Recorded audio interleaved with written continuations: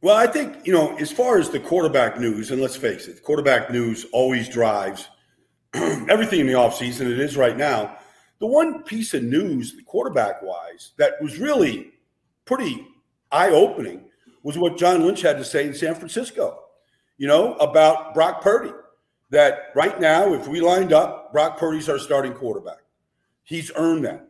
Like, that's pretty eye-opening considering that Trey Lance was the third pick in the draft and they traded up twice to go get him. And but, to me, now I don't know when Brock Purdy's going to be ready. Surgery is surgery and rehab is rehab, and nobody can predict when he's going to be ready. But I thought that was pretty newsworthy. I did too, Baldy. And the thing for me is this could be one of the greatest all-time wasted picks potentially in the NFL history because of what they went and did and how they gave up picks and draft equity or compensation. I think somebody asked me the other day, they said, how much do you believe in Purdy? And I said, well, look, it's not his fault he fell into the perfect situation, right? Mm-hmm. Great defense, great run game. They trade for McCaffrey. You've got four guys on the outside, Debo and all these. You got players. Like, he fell into a perfect situation. I only say that to say that with Shanahan's style and the way that he goes about his business, it's almost a perfect situation for Purdy. He's never going to ask Purdy to throw for 500 yards. He's never going to ask Purdy to throw it 50 times a game. You know what I mean? Mm-hmm. That's not how he operates. So for Purdy, all he has to do is stay within the game plan, and he looks really good. I don't know if Brock Purdy can put a team on his back and say, hey, I'll win 2 or 3 or 4 games for you, as we've seen Aaron or Brady or some of these other greats do. So that is my only reservation. But if you're telling me that he's the guy and you are not confident in Trey Lance, however that's going to shake out, that's a wasted pick. Well, it's a wasted. It can be a wasted pick if Brock Purdy works out. But what it says is, to me, a bigger message, Carl, in that all you got to do is prove it that you can play. And he did last year. Kenny Pickett proved it that he can play in Pittsburgh. Can he prove? I don't know. And any of these quarterbacks coming out, would you take what we've seen from 8 games with Brock Purdy over what Bryce Young might be able to do? Would you take Brock Purdy and what he did in an 8-game stretch over what C.J. Stroud potentially can do? Yes. Like, it's potential in all these guys. And we've seen such a high percentage of these high picks not work out. Did Sam Darnold, Baker Mayfield, blah, blah, blah, all these guys not work out because they didn't have the perfect storm? You know what I mean? Like, yeah. If you put Baker Mayfield in that storm in San Francisco, could he have played as well as Brock Purdy? I don't think anybody thinks he could have. Like, I think Brock Purdy showed an awful lot, even with everything around him, as good as it was, that he could play at an elite level. And that's all you're trying to gauge with all these prospects is, boy, if we build around him, can he really deliver? And that's the question mark, because you don't know. Yeah, and the last game was so unfair, right? I mean, the kid couldn't throw 6 games. Yeah, you couldn't really evaluate. I know people want to look at the playoff game. That was somewhat unfair, but leading up to that point, Baldy, you're right. And listen, I have a phrase. It's simple. Can he play? We talk about height, weight, strength, speed, quickness, all this crap we throw out there, right? And at the end of the day, I just go, can he play? Brock Purdy can play.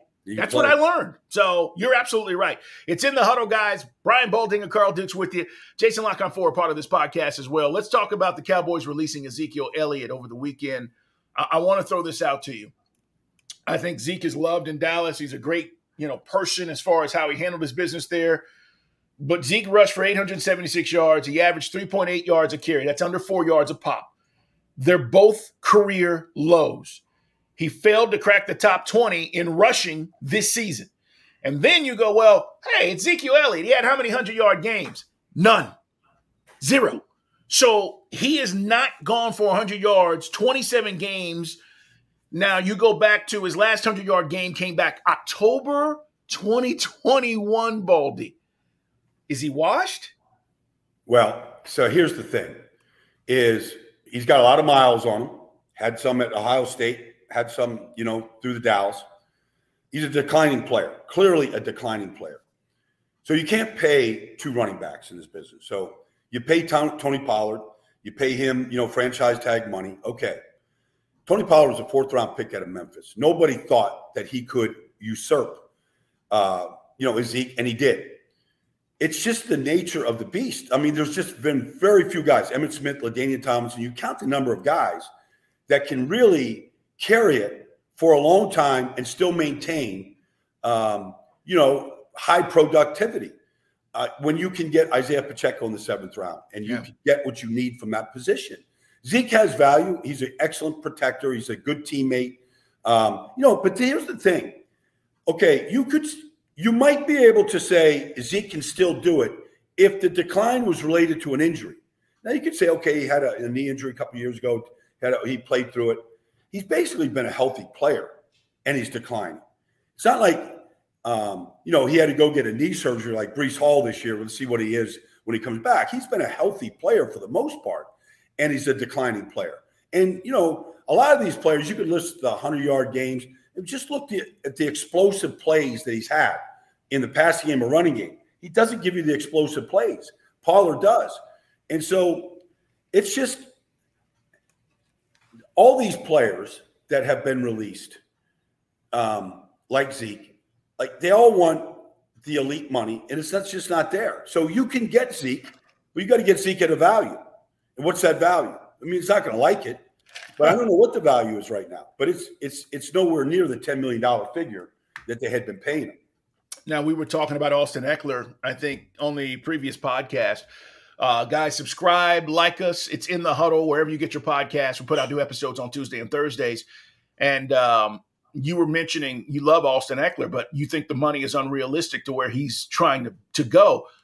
Is that going to happen with Zeke? I mean, Zeke's going to take a pay cut no matter where he goes. I keep hearing, Eagles, which would be kind of interesting because of the Cowboys-Eagles rivalry and all that. But, Eagles, Jets, there's some other teams. And it's almost like everybody wants to go to Jets because of the anticipation of Aaron maybe being there. But is he in a similar situation, Austin Eckler, to think that he can get $10 or $11 or $12 million a season? Look, I mean, the Eagles signed Rashad Penny. Now, Rashad Penny has a strong injury history, but when healthy, he's been a very good back. He's still young. So he's been in the league 5 or 6 years. Yeah. He still has probably more left, but they've gotten a lot of mileage out of Kenneth Gainwell, out of Boston Scott. I mean, the Eagles, I don't believe, are in the market to sign Ezekiel Elliott. I mean, they'd rather sign their own players, which they have done a great deal of. But I don't believe that they're in that market. I just don't think teams are interested in a running back whose best days are behind him, regardless of what the name on the jersey is right now. Baldy, as we get into pro days, and we saw, guys last week, specifically, and not in this order, we saw Will Levis. I watched his pro day at Kentucky, right? Cannon, big kid. I saw him in person this year because my daughter's thinking about going to Kentucky as one of her schools. And so we went up and we watched a game. And ironically, Baldy, this is a pretty funny story. After the game, it was Georgia, Kentucky. Nobody was doing anything against Georgia's defense, right? And he had a shot where it was a wide open guy in the end zone. He underthrows him, and it's a pick, and that was like their best chance to score. But it was a cold day in November, and after the game, we went to like one of the popular spots in town, and the kid walks in with his girlfriend, and I tell my daughter, I said, "It's the quarterback." And she goes, "Man, he's bigger than I thought he was." And I said, "Yeah, he's a big guy." So I went up and said, "Hey, Will, Carl Dukes, I work in Atlanta. I do this, that, and the other. And hey, I wish you nothing but the best. We'll probably try to grab you before the draft." Kid was super nice. He's in there. He's signing autographs. People are coming up, "Hey, Will."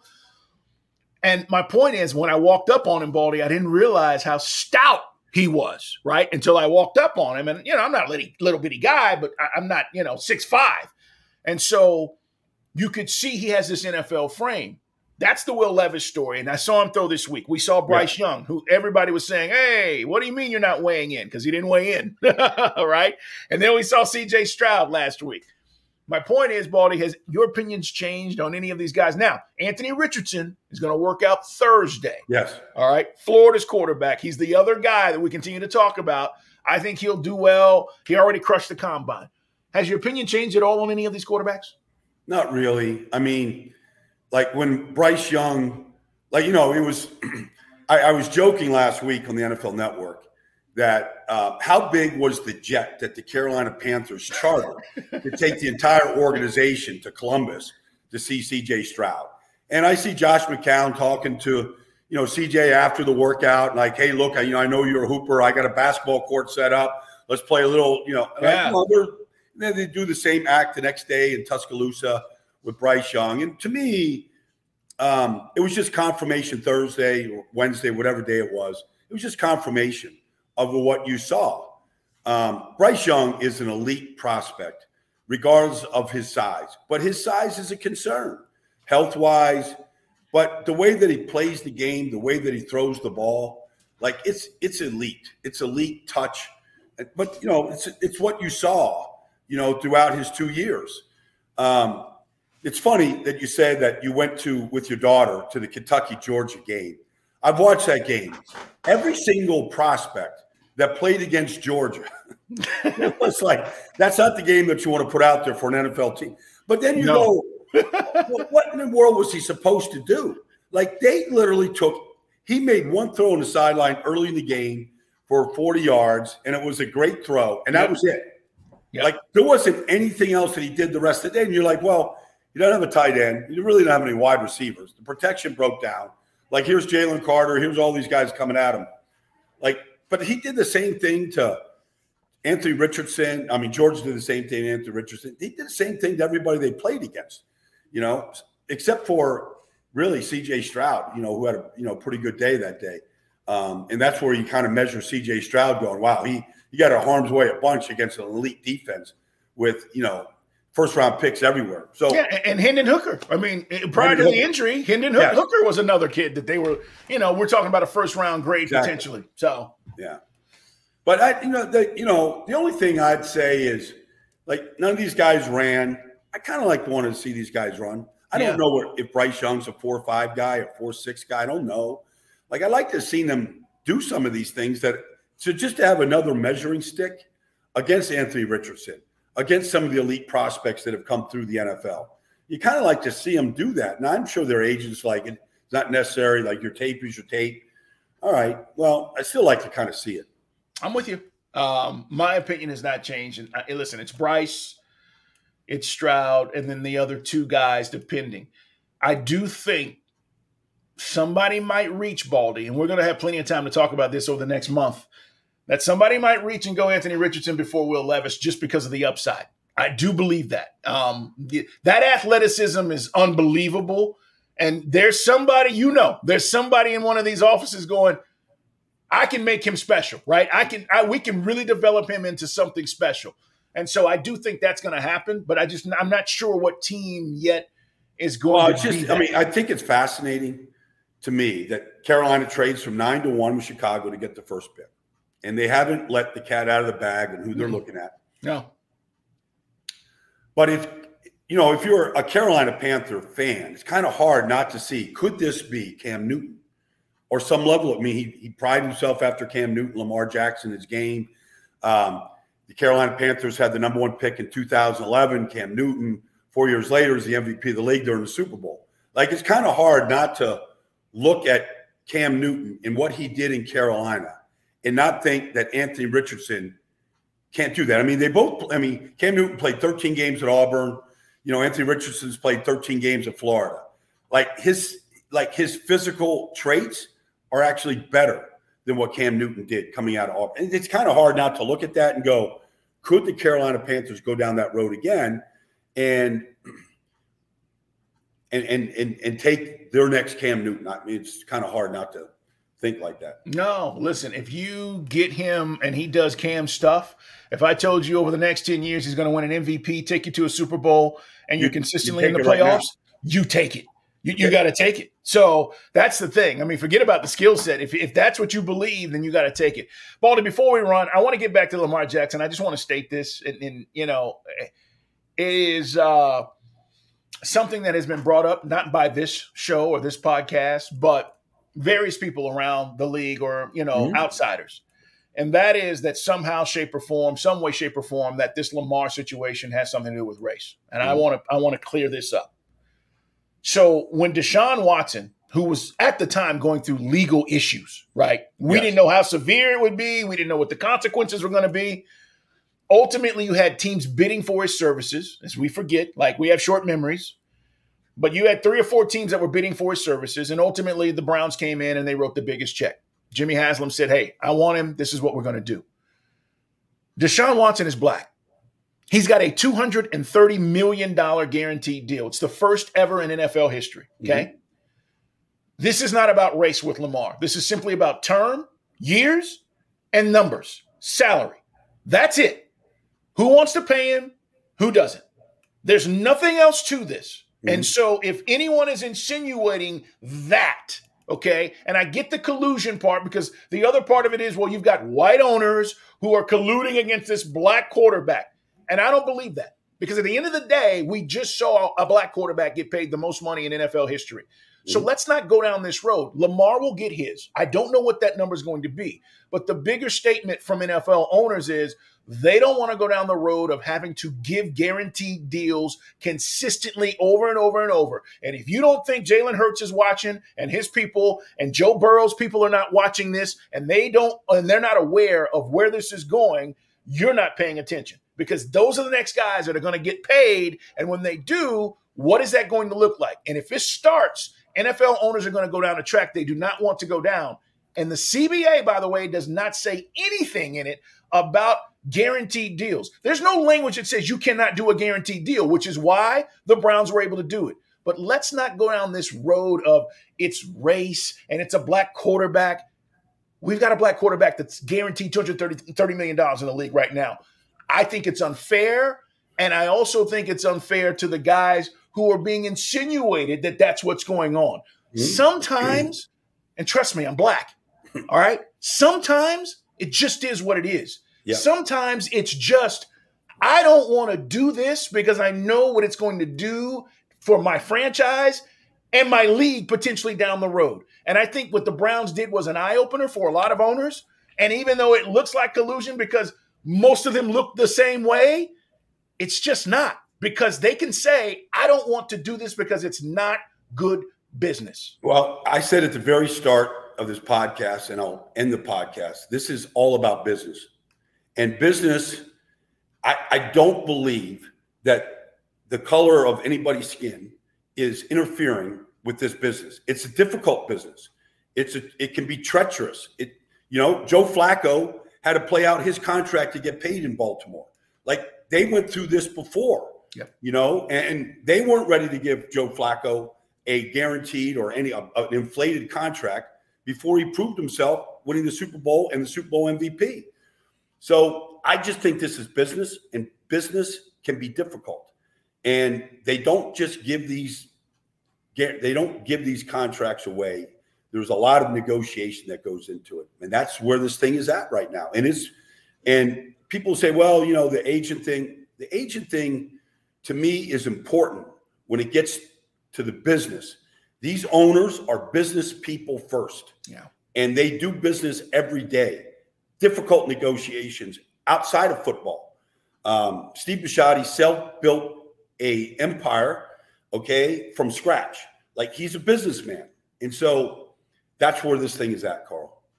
Baldy, great stuff as always, guys. We'll see where it goes. We'll see what else comes out of the owners' meetings. We'll be back. We'll jump in. You never know. Subscribe so you don't miss an episode to see what's happening around the league. And we'll continue to build up to the draft as well. Once we get past the draft, we'll tell you guys. We're going to be grabbing some different guests and getting some people on just to kind of interact with us, having some fun. But right now, it's all about the lead up to what's going to happen in April. So, Baldy, appreciate you, man, as always. Thank you guys for being here. Subscribe and like us. Tell your friends about us. It's In the Huddle. Have a great day, everybody. Thanks, Baldy.